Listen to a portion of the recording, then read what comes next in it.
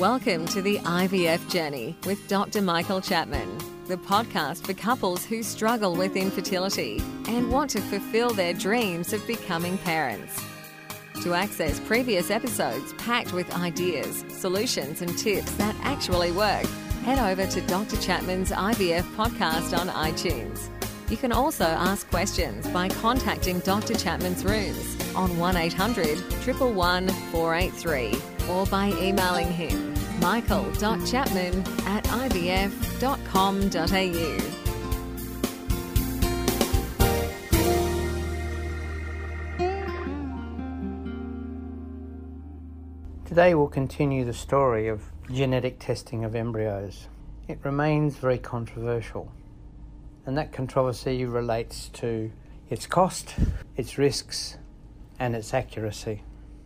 I have to say that probably 5 years ago, I predicted that every embryo that we produced would be genetically tested because I thought it would be an accurate way of improving the chances of picking the embryo that was most likely to give you a pregnancy as soon as possible.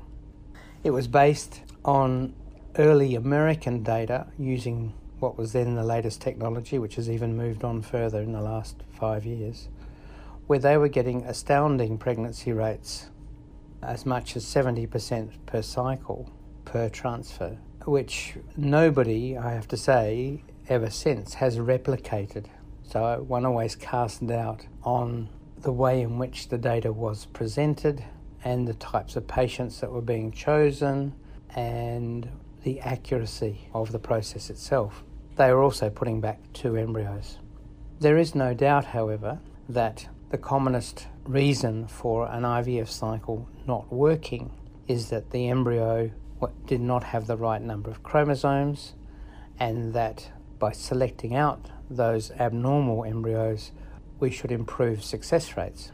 And I think the world research has confirmed that, but the jump is not as high as previously reported. In our own clinic, if we add in genetic testing, we get pregnancy rates of 55 to 60% per embryo transfer, which is a lot better than 40%. So it seems that we can do better by selecting the embryos on the basis of their genetics. But it's not the whole story by any means. So why has it not been widely used in some countries?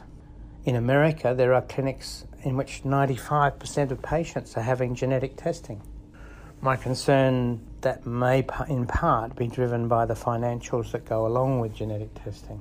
But the truth is, genetic testing of embryos doesn't improve the success of a cycle.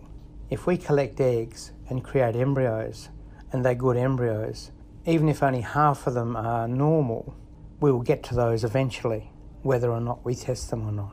So it doesn't improve success rates from the time you do your egg collection, but what it does do is bring forward the chances of pregnancy because we're using normal embryos sooner. The controversy, however, which has come to light in the last couple of years, and there are strong advocates against genetic testing because of it, is that the accuracy is being questioned. When we do an embryo biopsy at day 5, when there's about 100 to 300 cells in the embryo, we're sampling the cells on the outside of the embryo. They're the cells that will form the placenta. And on the basis of 6 to 10 cells, we're making a judgment about the whole embryo. And what people have shown is that that doesn't necessarily represent what's going on inside, i.e. the baby itself. And therefore, there is a strong association between the two, i.e. that they'll both have the same cell line. But there is a group of babies that have been born despite a genetic testing test saying that the external cells were abnormal. So the question is whether we might be throwing away some embryos that we're calling abnormal that were actually normal. Reassuringly, however, is that babies born after genetic testing and shown to be normal based upon those external cells have not produced abnormal babies. So the concordance with a positive good result is very, very, very high. But people are still saying it's not 100% accurate, and they are probably correct. The other issue around the genetic testing is when we do a biopsy, we are doing physical damage to the embryo, and perhaps we are losing some embryos. In our clinic, it's probably running in the order of 2% of embryos that we biopsy we lose that might have been normal pregnancies.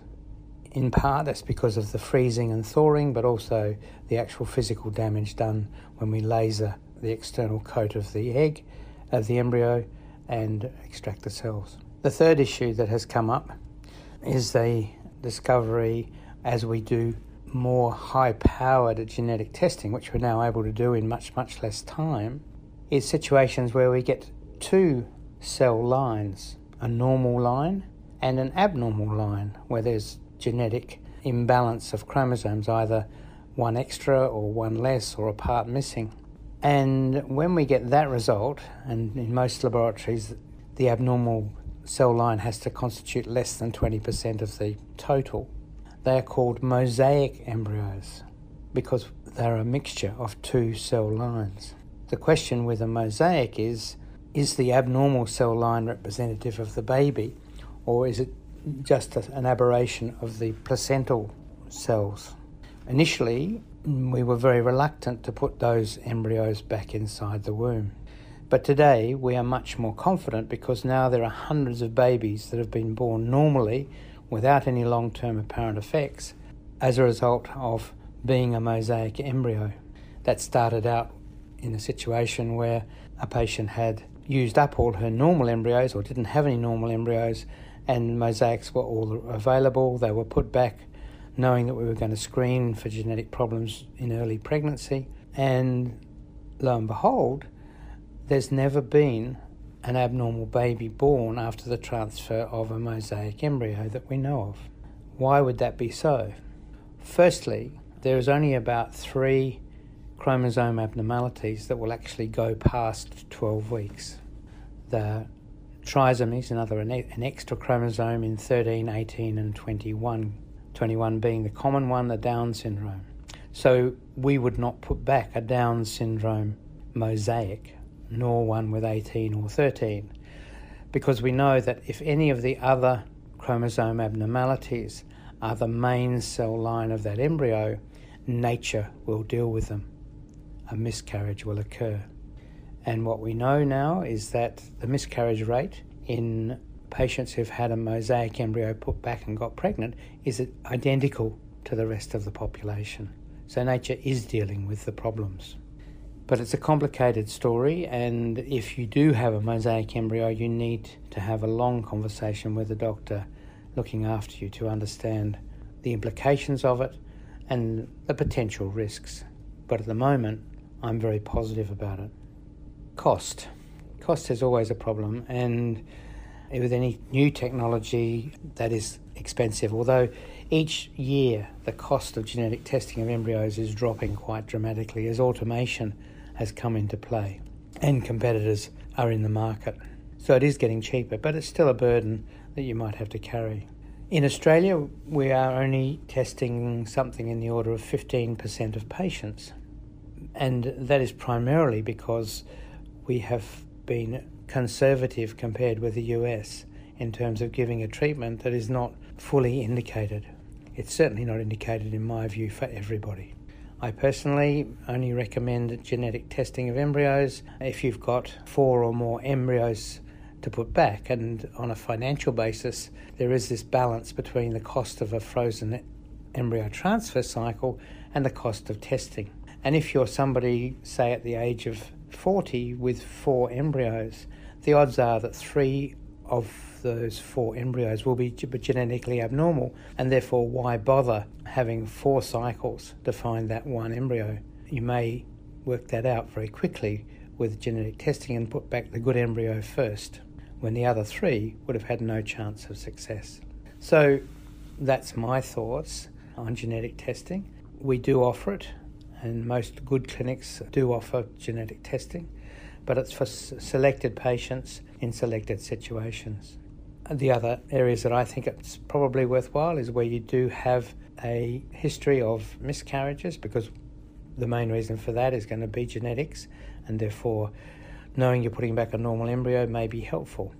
The other areas are in older patients with more than 3 embryos, where the odds of a normal embryo are quite low. It's interesting from the data to date, in fact, that at the age of 30, if you produce an embryo, it's got about a 40% chance of being genetically abnormal. By 35, that percentage has risen to nearly 60%.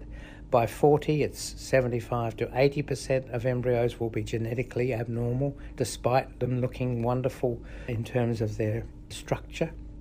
And by 45, less than 1% of embryos will be genetically normal.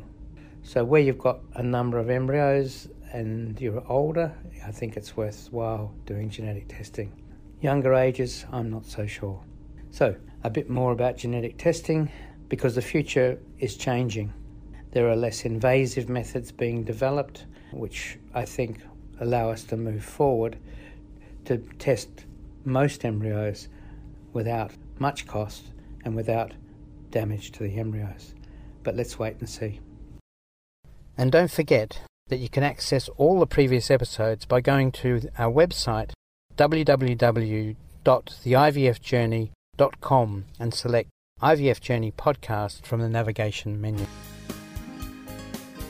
Thank you for listening to the IVF Journey with Dr. Michael Chapman, the podcast which helps couples negotiate their way through the IVF journey, all the way to parenthood. You can also ask questions by contacting Dr. Chapman's rooms on 1800 111 483 or by emailing him michael.chapman@ivf.com.au.